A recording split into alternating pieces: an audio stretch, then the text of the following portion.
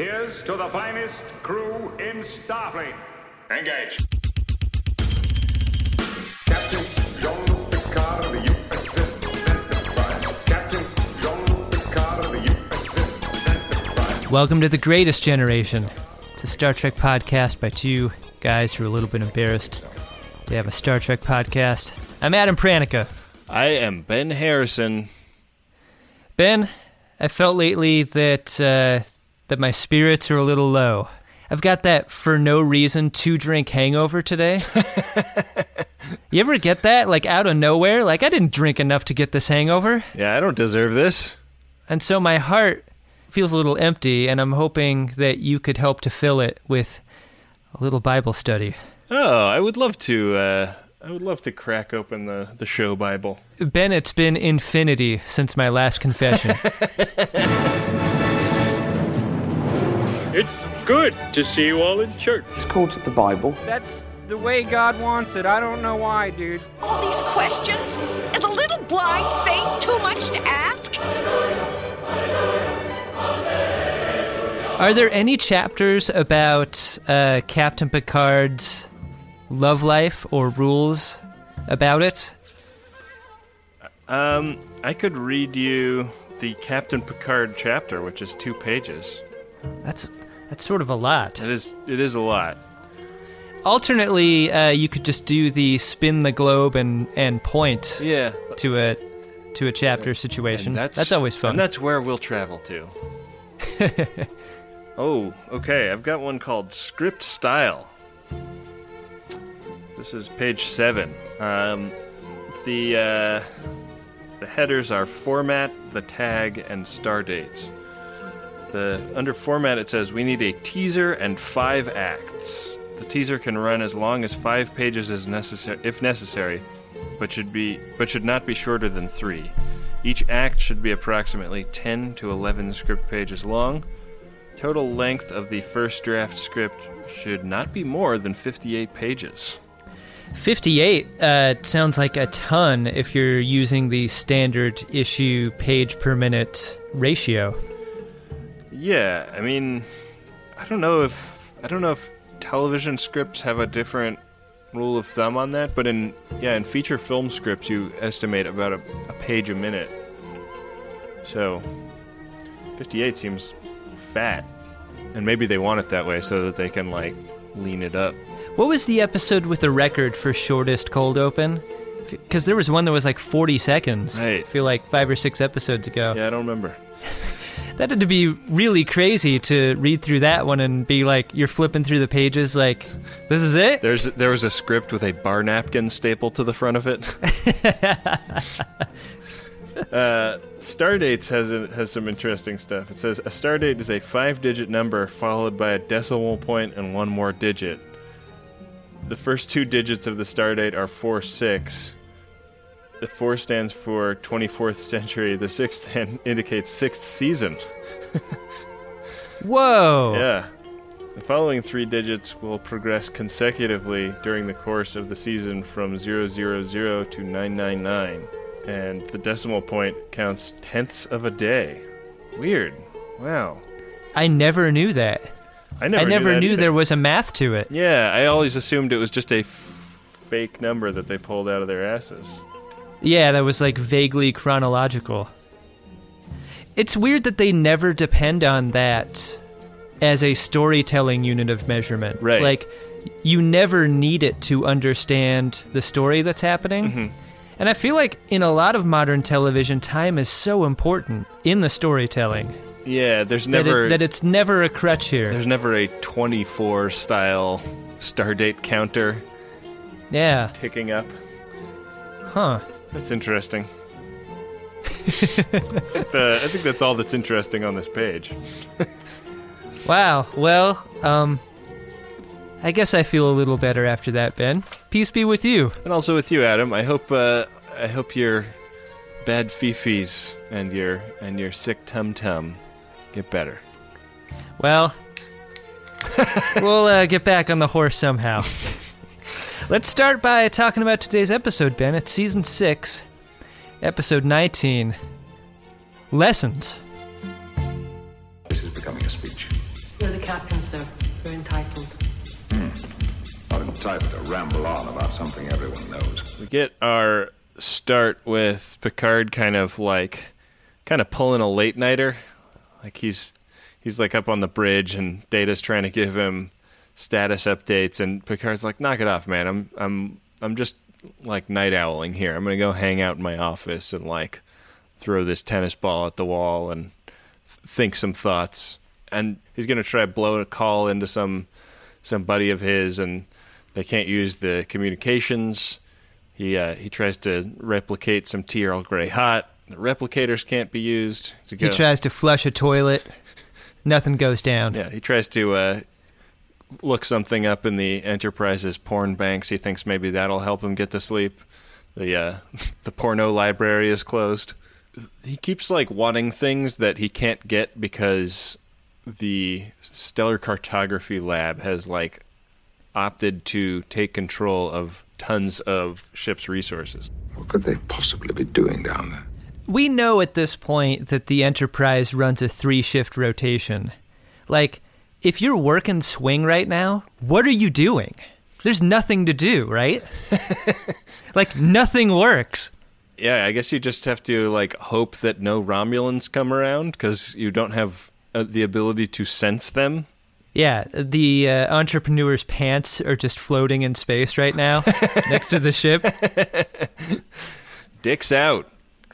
This is all because of this experiment in stellar cartography, and it made me wonder, Ben, like, do you feel like Picard may have some latent animus towards the science officers on the ship since his experience with Q as, you know, when he was made to experience the science life? I don't know. I mean, he definitely, like, he's definitely, like, irritated enough that he goes down and, like, opens the door to the dark room. In or out, just close that door. And it, like, flashes all the photos that the stellar cartography people are trying to develop. He walks into a like basically a full-on planetarium scene with like a narrator and that globe in the middle of the room that shoots the light on the ceiling. Our solar system is truly a marvelous place. That might be the worst Morgan Freeman than anybody has ever done. It wasn't so bad that I didn't know who you were doing, though. Really? That's a nice floor to an impression. I feel like I forgot who I was doing halfway through that impression. You may have found the least Kevin-y impression of all the impressions, which is good also. Penguins live in outer space. They love each other all winter long. There's a musicality to the Morgan Freeman impression that I really like. Like, you know just where to go down for that note. Yeah. When the sisters found Pluto in the laundry room that day. I don't know how to finish that reference to Shawshank Redemption. What did the sisters do to Pluto, Ben? I think you know, Adam. You just don't want to say because you're too chaste. He goes. It's kind of a funny scene, right? Because the door opens and shuts, and the kind of Dr. Crushery looking person that is there sort of barks at Picard without turning around and realizing who she's barking at. Have you ever had this happen, where you like are talking shit about somebody and they're like standing right behind you? It's a terrifying experience. Yeah, it's like the holiday office party nightmare. That I feel like everybody's had it happen once. I had it happen with a roommate one time where I was like, my roommate's so terrible, he got punched in the face right in front of me. What an idiot. Was it that roommate? Previous roommate to that one. Yeah, and I was like, I don't know, complaining about like him not straightening up or something, and the other roommate who I was talking to was like, is he right behind you? And I was like, no.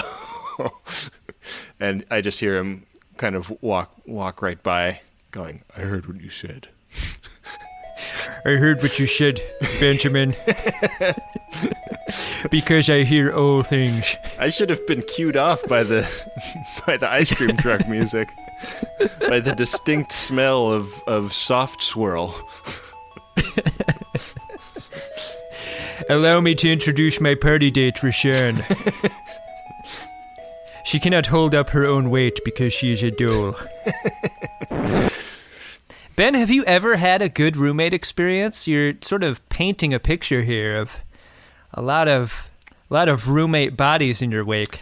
I have. I can think of one in particular. My wife. She was my roommate before she was my girlfriend. She's not listening, Ben. You can be honest. This scene does an interesting thing with this lieutenant commander because you hear her before you see her. Yeah. She's got a real Anne Bancroft voice. Mm-hmm. Yeah, she does. Like real raspy and fun. Yeah. Like she's got sort of a half a pack a day voice, and I like it. Yeah, it's almost like I got a little whiff of Janeway, even. Yeah. But yeah, it's a little reedy. Yeah, and she's definitely like going to the same wig maker that Beverly is, because that's the other thing is like when you see her with her back turned and the lights down, you could kind of read her as Beverly. That's a great point about that wig because there are a number of things sticking out from her. And only one thing sticking out from Picard. She's sort of Sputnik shaped. Yeah, it's that tone that really puts a panic in Picard's Cold War drawers. When this lady turns around, she's a little surprised to see the captain there. I assume that you must be Lieutenant Commander Darren. The reason that Picard has come down here is that he wants his tea Earl Grey, and this lady is like, Earl Grey tea? That's some disgusting shit. She's like, why are you drinking that late at night? Aren't you a warm milkman? I've heard about you. Your aunt's legend has traveled far and wide. And so she orders up the tea recipe that she has programmed into the ship's replicator. Computer, bring replicators back online and give me a cup of Darren herbal tea blend number 3. And she gives him some of this tea. Hot! Too hot! He does the same wince that Scotty does when he drinks the green stuff. It's a little bit Romulan soup wince. Yeah, also. It's like strung stuff. He doesn't quite take to it like a duck to water. Maybe it's mushroom tea. You think he's going to be high as fuck after this? He needs to find a safe space after this. Yeah, he needs to get some orange juice and Do not look into any mirrors, Picard. Yeah, make sure that you have a very good sense of morality and are in a good mood when you go on this journey. But you can tell that there's some, this may be the stellar cartography lab, but you can tell that there's some chemistry right off the bat. I try to, with authority figures, like in a workplace context, to both respect the authority, but also make it totally clear that I am not going to be uncomfortable around authority figures. Mm-hmm. And Darren's sort of like that. She's like, yeah, the captain's in a room. The captain's irritated about stuff on his ship not working, but it's okay to be friendly. It's okay to, offer the guy tea. Right. We're just normal people doing a job out here. I don't have to be afraid of you. Right. There's a chain of command, and if, the buck stops with you and what you say goes, but I'm not going to shake in my boots.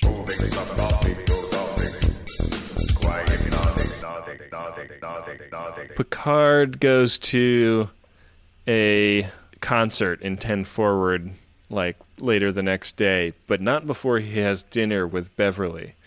And this is kind of an interesting C story in the episode. I mean, to the extent, I don't even know if there's a B story. I guess there is. But the idea that, like, Beverly is going to have some feelings about Picard getting a girlfriend is very much introduced, but is never really dealt with in a way that, like, lets Beverly go through any character development. Like, Yeah. we see this scene where they have dinner and Picard is in this kind of coded way talking about Lieutenant Commander Darren. I met the new head of Stellar Sciences last night. Like, Beverly is not picking up on the fact that Picard is talking about a girl, but he is. And then, like, we get a later scene where Beverly is doing some sickbay on Commander Darren, and this is presumably a couple of dates into Picard and her relationship, and Beverly looks a little, like, stunned and even maybe a little bit embarrassed about it. But that's kind of the extent of what happens to Beverly with this. I think anyone would be embarrassed if the lady friend of your love interest came into sickbay with, like, a sore and fatigued arm. Yeah. Is that an HJ injury? You can draw so many conclusions from that. Yeah. That's typically an injury that Riker comes to sickbay with. Yeah. Well, Riker gives the best HJs around. Riker gives so many HJs, they've had to remove his arm and replace it with a new one. Yeah, that's what those weren't sinister aliens. That was the Starfleet equivalent of OSHA. This show teases the interest that Beverly has in Picard out so long and so thin that it sort of depends on the viewer to fill in the gaps when all you get in this episode is a stare off into the distance from Beverly each time she's confronted with the idea of maybe losing her breakfast date every morning. Like, that's all they're willing to pay off on it. And I think it's too bad. It is. Because you get so little of Beverly to begin with as an interesting character. She is still only Wesley's mother. Only a widow. Yeah. It's a shame. This concert is intense. Like, I think it's Data and a cellist, and then in comes Nella Darren, and she sits down at the grand piano, and she starts playing, and she notices that he's, like, really feeling it, and she starts to, like, kind of, like, step her game up. She puts on a little show for him. She plays the piano with, like, a Data-like ferocity. Her fingers are a blur. She's kick-ass at this piano. Yeah. She's like, like, if this stellar cartography gig doesn't work out, she has a career as a concert pianist. Why does Data need sheet music? Maybe it's like the same reason he, like, pretends to breathe. It's to make people think he's human or whatever. Yeah, good call. Lull people into a sense of security before he hijacks the ship. It would draw people's attention to his differentness if he didn't, I guess. Was that Lieutenant J in there? I think it's safe to say that Lieutenant J and Picard might be on the out because she is not rubbing up against him during this recital as she was in previous concerts. There's a noticeable gap between them. Yeah. That seat gap, though. The reception at the end of the recital finds Picard and Data and Beverly having a chat, and Commander Darren comes up, and Beverly, ignorant of what's going on at this point, excuses herself when Data walks away to talk to somebody, leaving Picard and Darren to, like, get to, licking each other's assholes about music. I thought Beverly knew exactly what she was doing. Really? Yeah. Because if she does, then why is she so fucking stunned when Darren comes in with her handjob injury later? I think that's her essential conflict, is like she wants what's best for her friend, in spite of the fact that she truly believes that she is what's best for her friend. Yeah. And those two things create a tension in her that, based on the scene, could take different sides. Anyway, the point of their conversation, of Darren's conversation with Picard, is like they figure they should jam together sometime, because Picard kind of betrays an interest in music that is a little more than just dude watching music being played. He's like dropping music science on her. During the second arpeggio of the first movement, I noticed that you played an F minor chord instead of a diminished D. Picard's like, I used to play tenor saxophone in high school, like, but I stopped when it stopped being fun. He was in the marching band? Yeah. She's like, we should jam sometime. That'd be cool. No. I'm just an amateur. I don't show people my flute. Keep that to myself. Darren is, getting comfortable. She's like new to the ship, right? Like that's something we maybe didn't mention, is that she's newly assigned to the entrepreneur. So like the rest of the crew is getting to know her at the same time, and Riker like kind of winds up in this weird position where she keeps kind of coming to him and asking for shit, and like initially like it's like, can I get some more sensor array time? And he's like, maybe tomorrow. But then eventually like it becomes clear that she and Picard are knocking boots, and so when she asks Riker for favors, then he's like, well, what the fuck am I supposed to do about this? And rightfully so. I really like seeing Riker work. Like, it's easy to forget sometimes how big of a job he has. Like, everything funnels to him. And it's hard. Like, he's got to juggle the needs of everyone on the crew.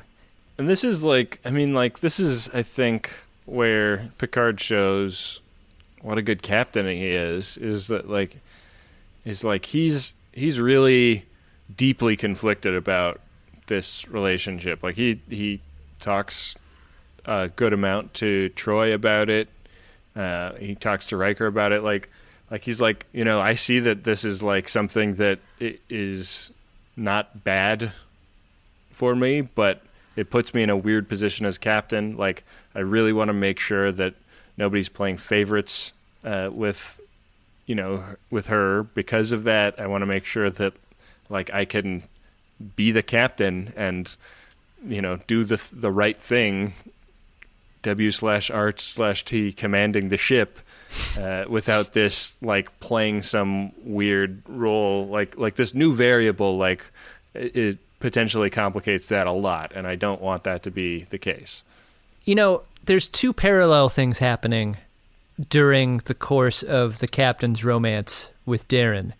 There is the idea that a workplace relationship could complicate matters for the other crew people doing professional work, which is the conversation that he has with Riker. There's the appropriateness of the relationship at all, which is the conversation that he has with Troy. And then there's also just like seeing happy Picard sashay around the ship and Darren like wearing his action jacket around her shoulder like a varsity jacket in high school. Like when you see like Picard is the kind of happy that makes people paranoid and suspicious a little bit. Right. Like it's weird how discomforting that is.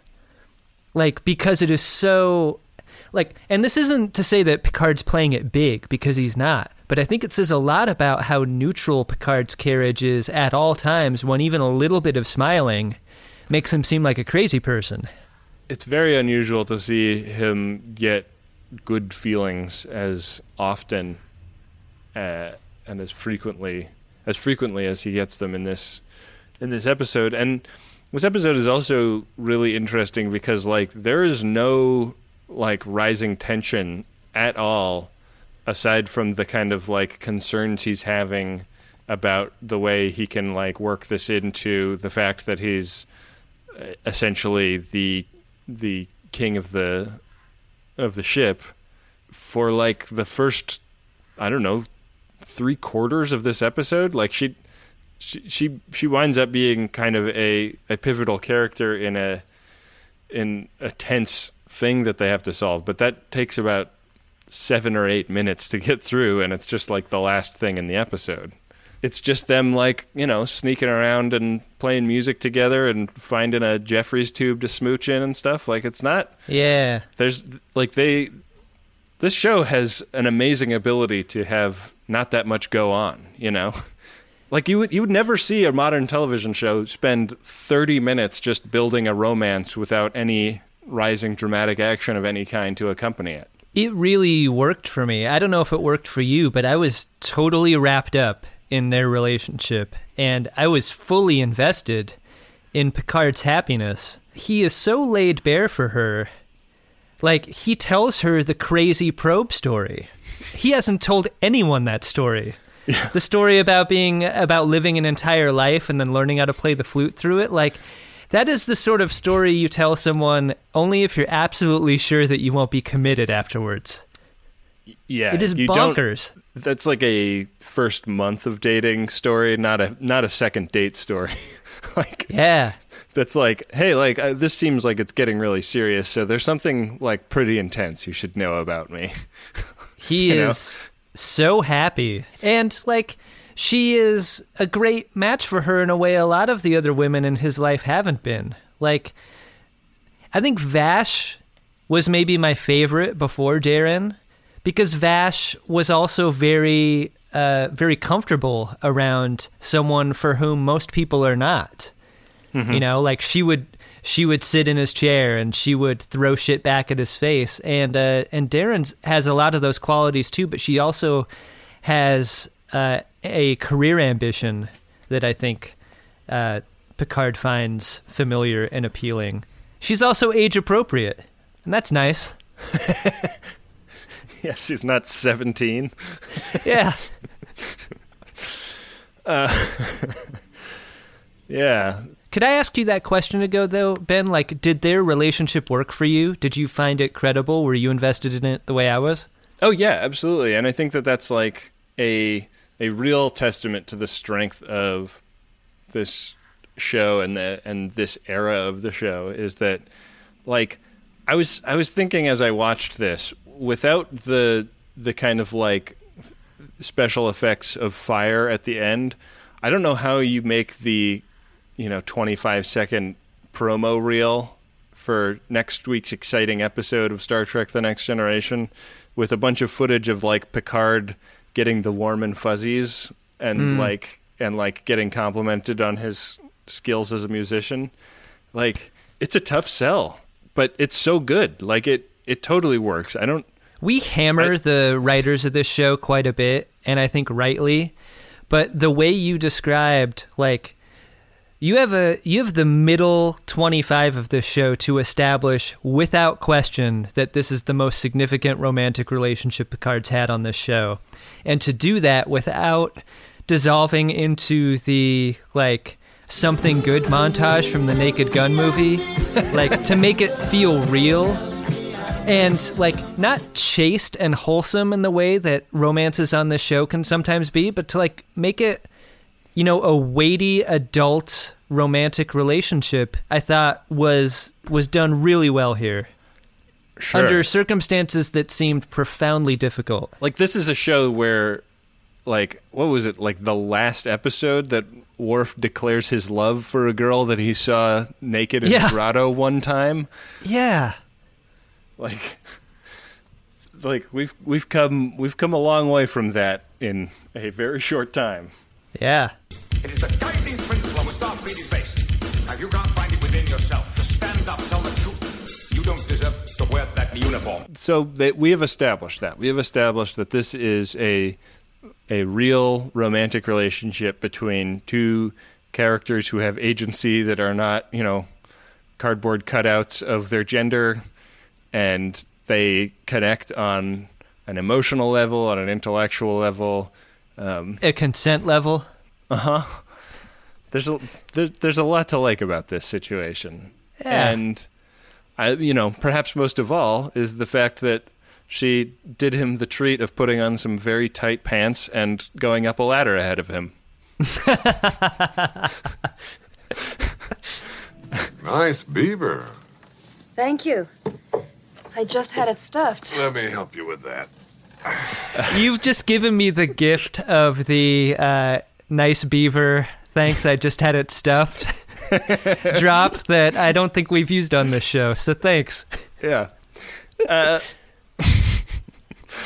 Gonna be a lot o Naked Gun in this episode. The ship gets a distress call from a Federation colony that's got... It's on a planet that catches on fire every 7 years, which seems like a rough neighborhood to try and build an outpost in. This planet is like if the Tropic Thunder fake movie trailer for Scorcher was a planet. It's Planet Scorcher. Yeah. There's an Ian M. Banks novel where there's a planet that like has a ring of fire that just travels around it. And like it's basically just a jungle that constantly is getting burned down and replenished, and so like every whatever cycle like that happens, and it just moves across the planet until it goes all the way around and comes back the other side. So that's kind of what I was... makes for some very fertile soil. Yeah, that's sort of what I was picturing here, and they're like the storm is coming early. It's like they've got global flaming going on this planet where the storms are stronger and more frequent. And this is a planet that's pulled completely out of the Paris Climate Agreement. Right. And they are paying the price, Adam. But anyways, they're gonna rescue these colonists, whether or not they deserve it. And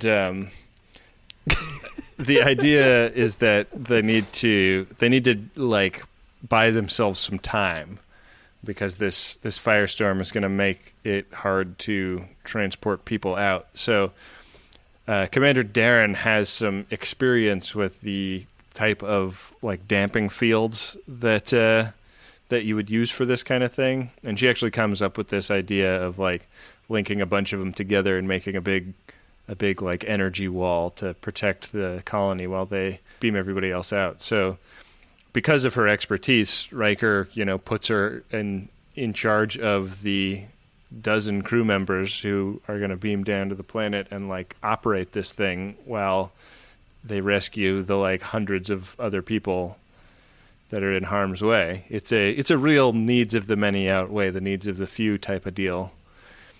And it's like he has ordered some of these people to their death. They do the thing, and there's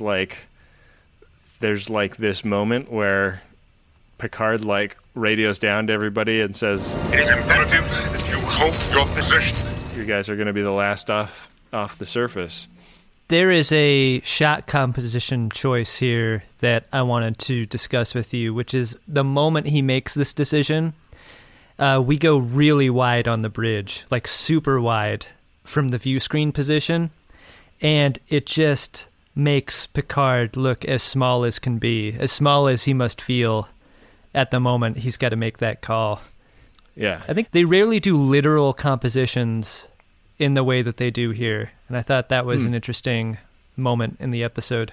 Yeah, I mean, because he feels helpless. Like, he is doing exactly what he was hoping he would be strong enough to do, which is be willing to put this person in harm's way, despite the fact that he loves her very much, because that's what he has to do as captain of the ship. And, it's still hard. And you can see it in the actress that played Commander Darren's performance. Like, a lot goes on in her face when she gets that radio message. You cast her for her ability to do that scene, I think. Totally. That is so critical. Yeah, and her ability to fit in a back zip that you've already made because you don't want to make another one. Right. Yeah.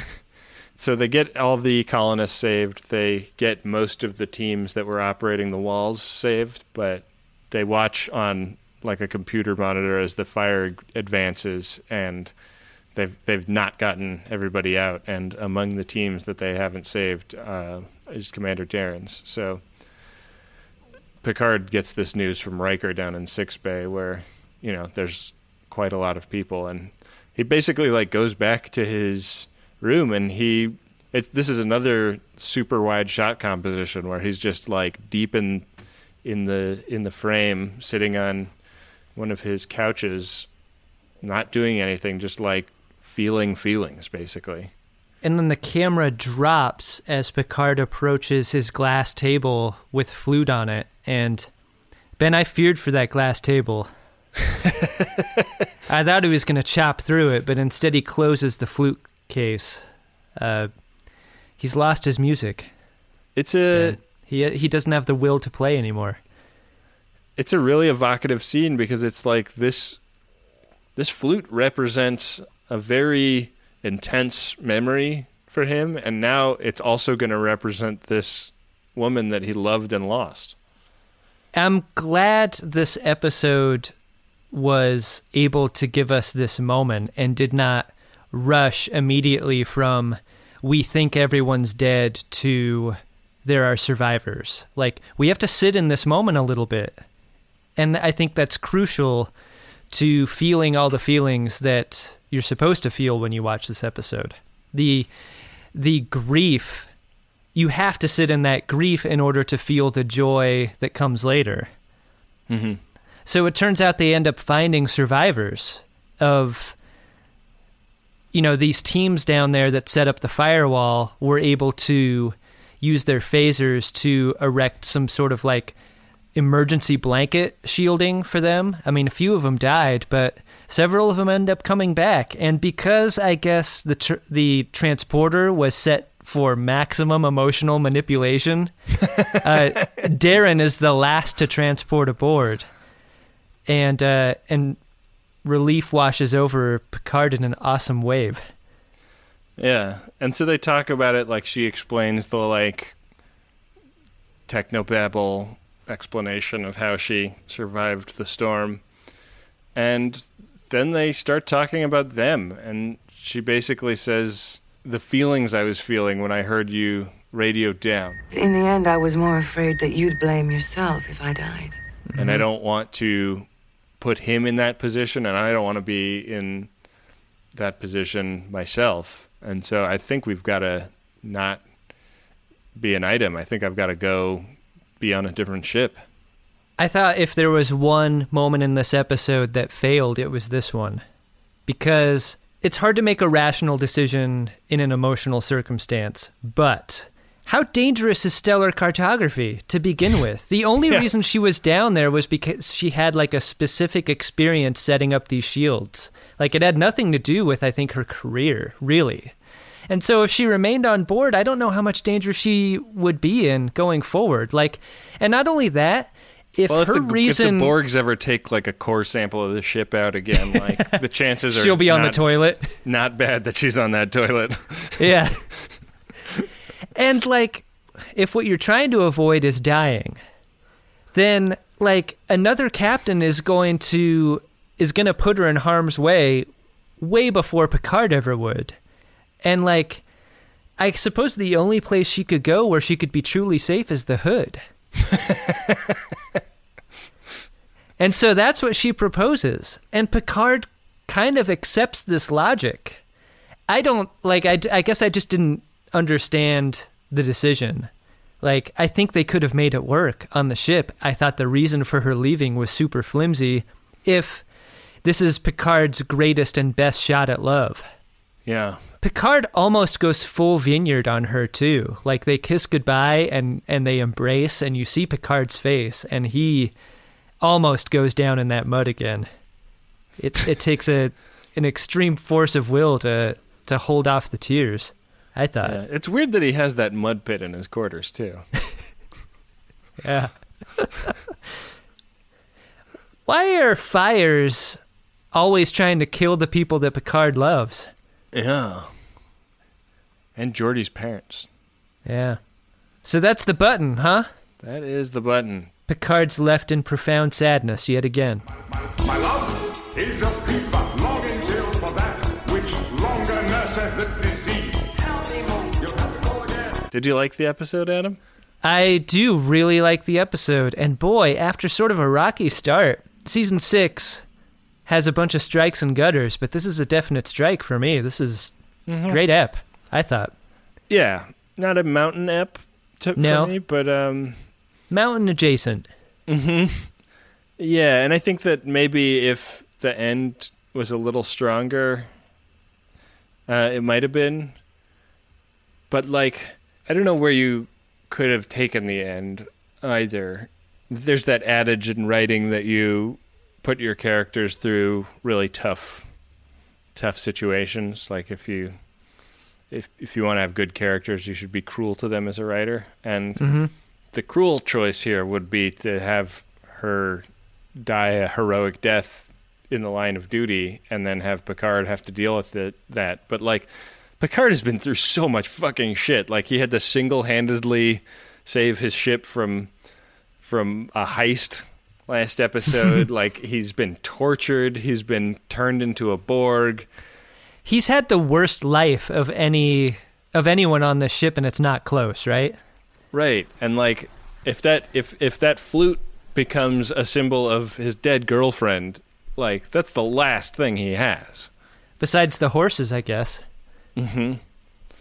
So, I don't think that is justified, and I'm glad that they didn't take it in that direction. But I agree that that final scene is the weakest part of the episode.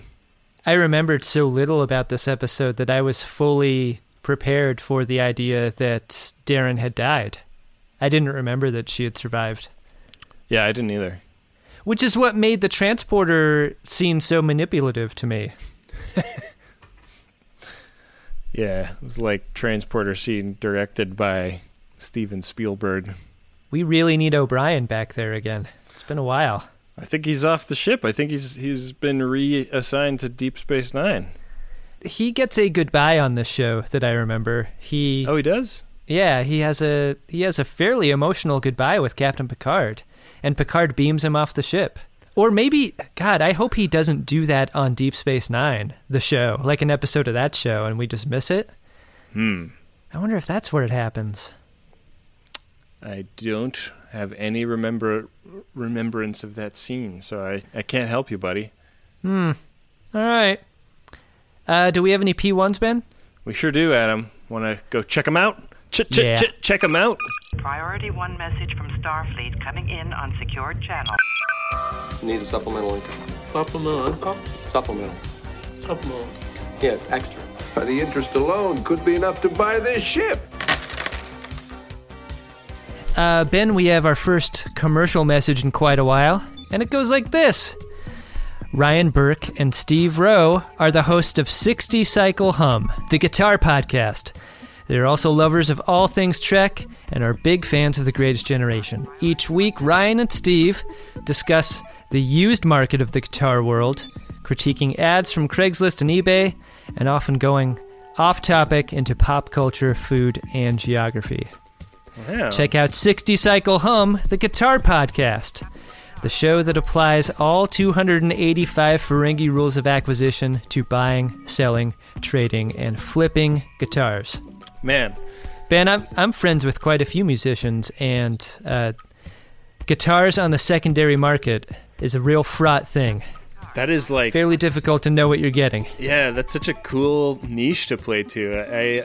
I mean, like, I hear our friend John Roderick talk about that kind of thing on his Roderick on the Line podcast sometimes, and man, it just sounds like such a rabbit hole. It sounds like getting into aged rum or something where you could just, like, never not have new things to learn about it.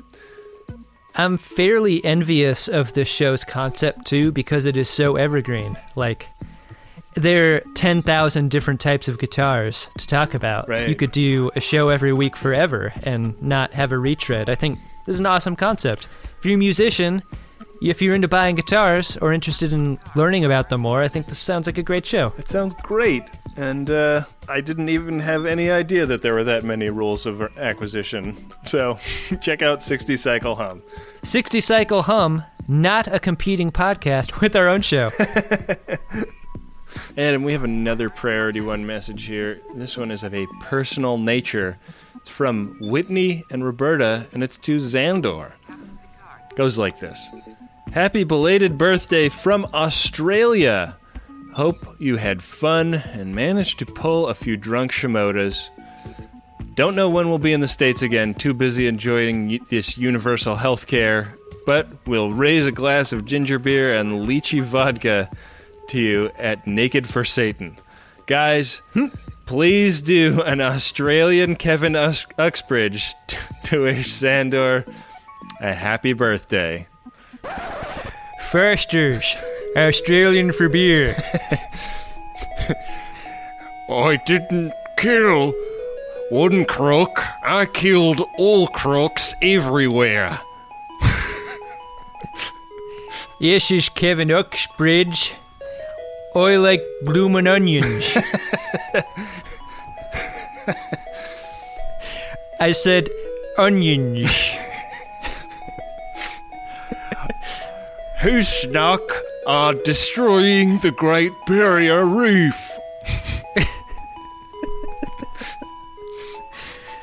Also, if you're in Australia, you have no excuse for belated birthdays. You exist a full day before everyone else. Unacceptable. Well, maybe our show doesn't fall perfectly onto Sandor's birthday. Oh, okay. Maybe that makes sense. Maybe too. that's what the issue is. Well, happy birthday, Xander. If you'd like to leave a message for our viewers, you can go to MaximumFun.org/Jumbotron, where it's $100 for one of those personal messages and $200 for a commercial message. I gotta say, if you've got like a company that you want to advertise and you're tempted to buy a commercial message, like that rate is really competitive and far more competitive than what you would get if you like went through a traditional advertising channel. So give it a, ponder it, consider it. Hey, Ben. What's that, Adam?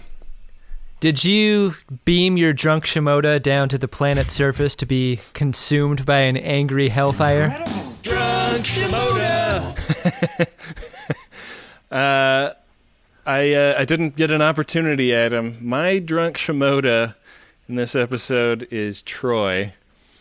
There's a couple of things that kind of add up to her being my drunk Shimoda in this episode. But the scene that I wanted to give special citation to is in the concert. They kind of like, it's kind of like the ultimate Troy potted plant scene of all time, because she doesn't do anything in this scene but be seated behind Captain Picard. And the aperture on the camera is wide enough that she is in very, very soft focus. Like, she is essentially just recognizable as Counselor Troy.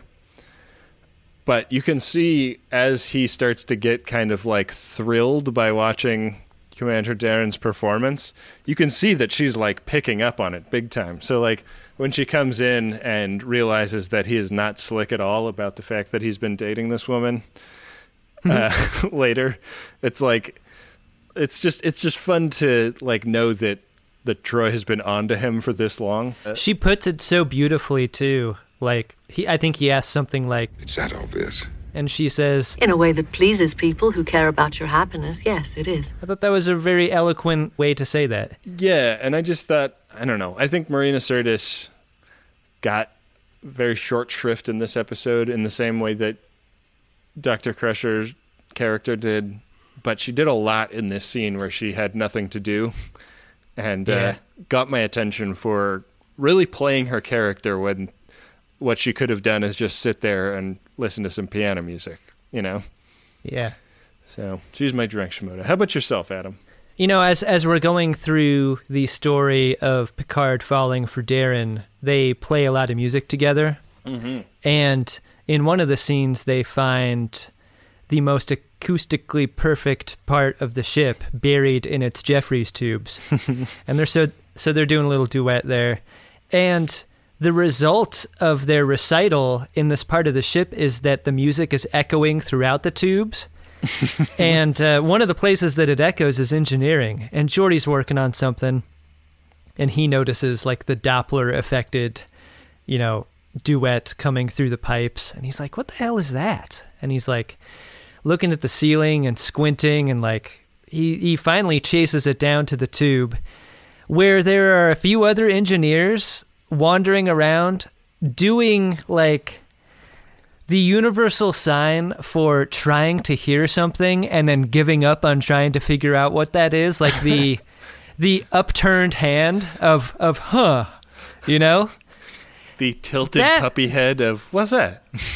And it's background acting that was so flimsy that it brought to mind just a brief story.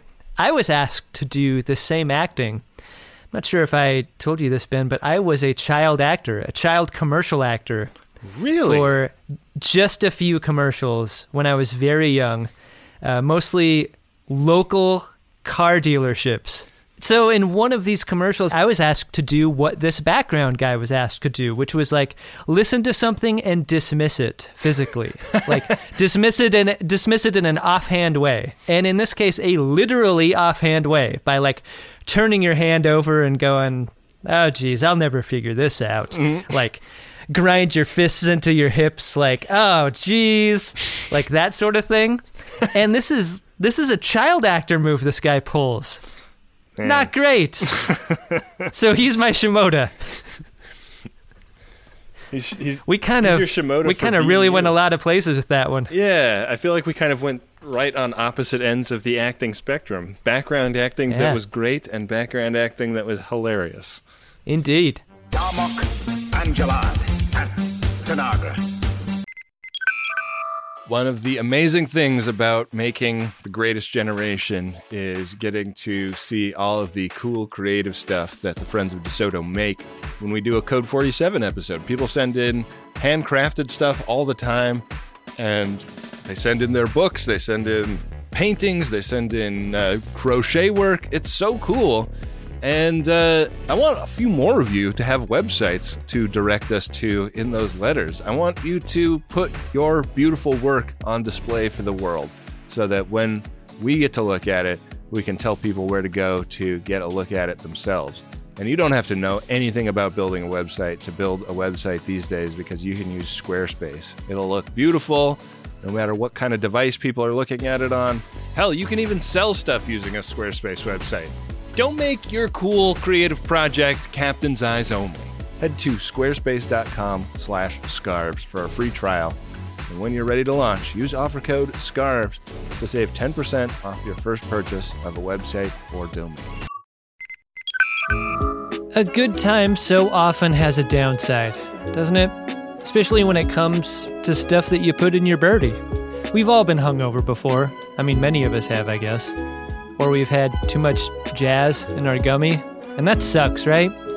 Because you don't think about the time after the good time that you've been trying to have a good time. That's why I like Lumi Labs so much. It's the predictability. Through painstaking trial and error, I have found my perfect dose. It's what I can depend on when I could use a little more chill, a little help getting into a creative headspace, and I don't need to have too much fun doing whatever it is I need to be doing. And I'm so glad that Microdose is available nationwide. That means just about anyone can try it. To learn more about microdosing THC, go to microdose.com and use the code SCARVES to get free shipping and 30% off your first order. Again, that's microdose.com and the code is SCARVES. Back for another game. You know it. What's going on? Just one more week till Max Fun Drive. Hard to believe. It's been a heck of a year since the last one. We're now a worker-owned co-op. We raised $50,000 for charity last year. And we've added a bunch of awesome new shows. But do you think we're ready to do it again? Absolutely. Lovely new gifts are lined up. The episodes will be amazing. And wait till everyone hears the bonus content. Yeah, plus they know to go to MaximumFun.org/newsletter, so they're getting all the news. Oh, like that meetup day is on Thursday, March 21st. Then what's bothering you? Me? Oh, nothing. We're all set for Max Fun Drive to start on Monday, March 18th. I just didn't want you to see this coming. Check. What? Hang on. Most of the plants humans eat are technically grass. Most of the asphalt we drive on is almost a liquid. The formula of WD-40 is San Diego's greatest secret. Zippers were invented by a Swedish immigrant love story. On the podcast Secretly Incredibly Fascinating, we explore this type of amazing stuff. Stuff about ordinary topics like cabbage and batteries and socks. Topics you'd never expect to be the title of the podcast. Secretly Incredibly Fascinating. Find us by searching for the word secretly in your podcast app. And at MaximumFun.org.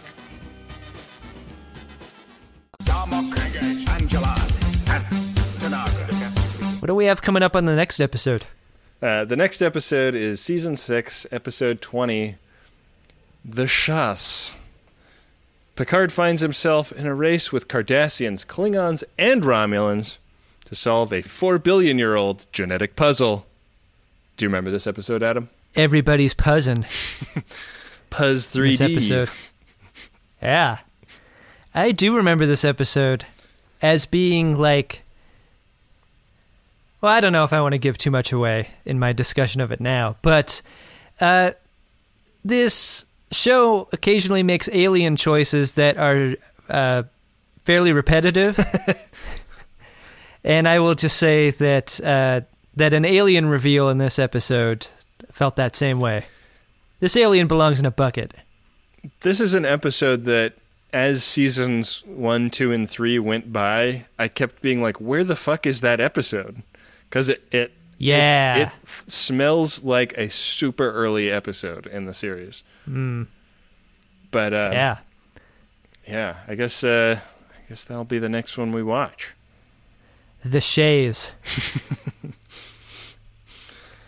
Well, one way our myriad viewers never lounge on our particular show is by talking about it all the time, everywhere, Ben.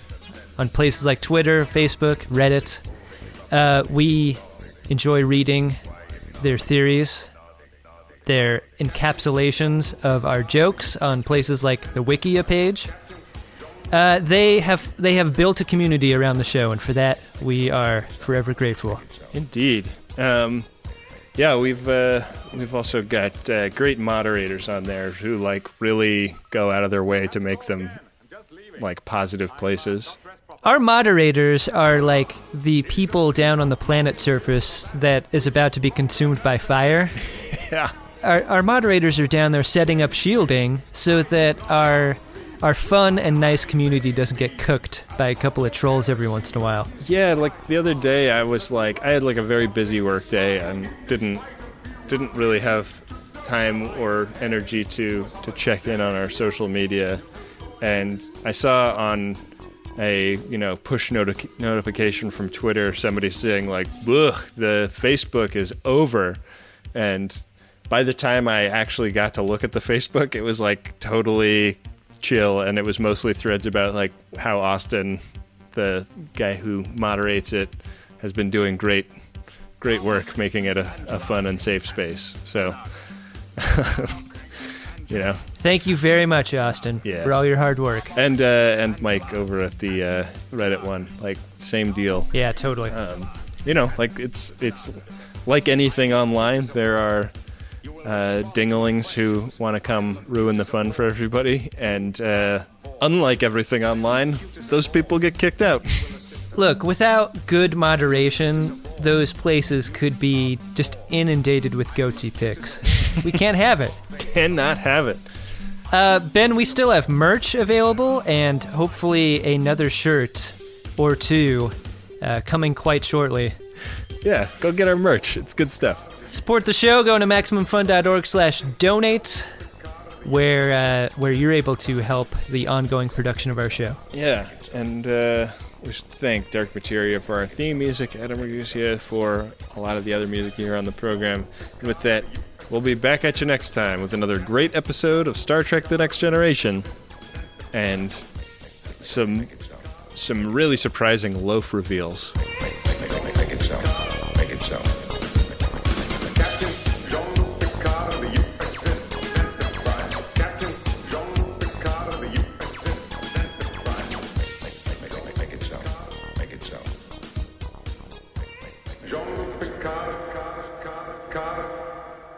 What was the name of the dog in that first Russian satellite? Oh, Laika? Yeah. See, I'm trying to tie Laika into his dick, and I don't have the joke connective tissue for that. Yeah. Let's workshop that a little bit, Ben. That's a joke sinew that might be hard to come by. MaximumFun.org. Comedy and culture. Artist owned. Listener supported.